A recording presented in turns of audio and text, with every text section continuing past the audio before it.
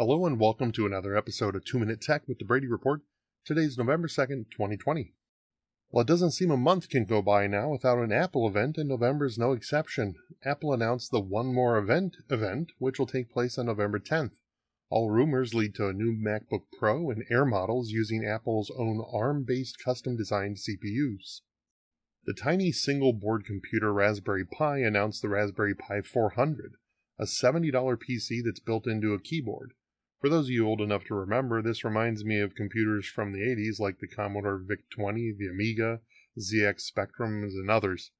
It's a pretty impressive device for the price with a 1.8 GHz quad-core ARM processor, 4 gigs of RAM, Wi-Fi, Gig Ethernet, Bluetooth 5.0, and Bluetooth Low Energy. It also has 2 USB 3.0 ports, one 2.0 port, a micro SD slot, 2 HDMI ports supporting 4K, and yes, a keyboard. Might be a great gift for some of the tinkerers in your house.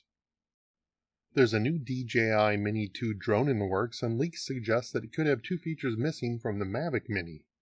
First is a follow me function, and the second is the ability to shoot RAW or DNG files for those who want the best control of their aerial photography.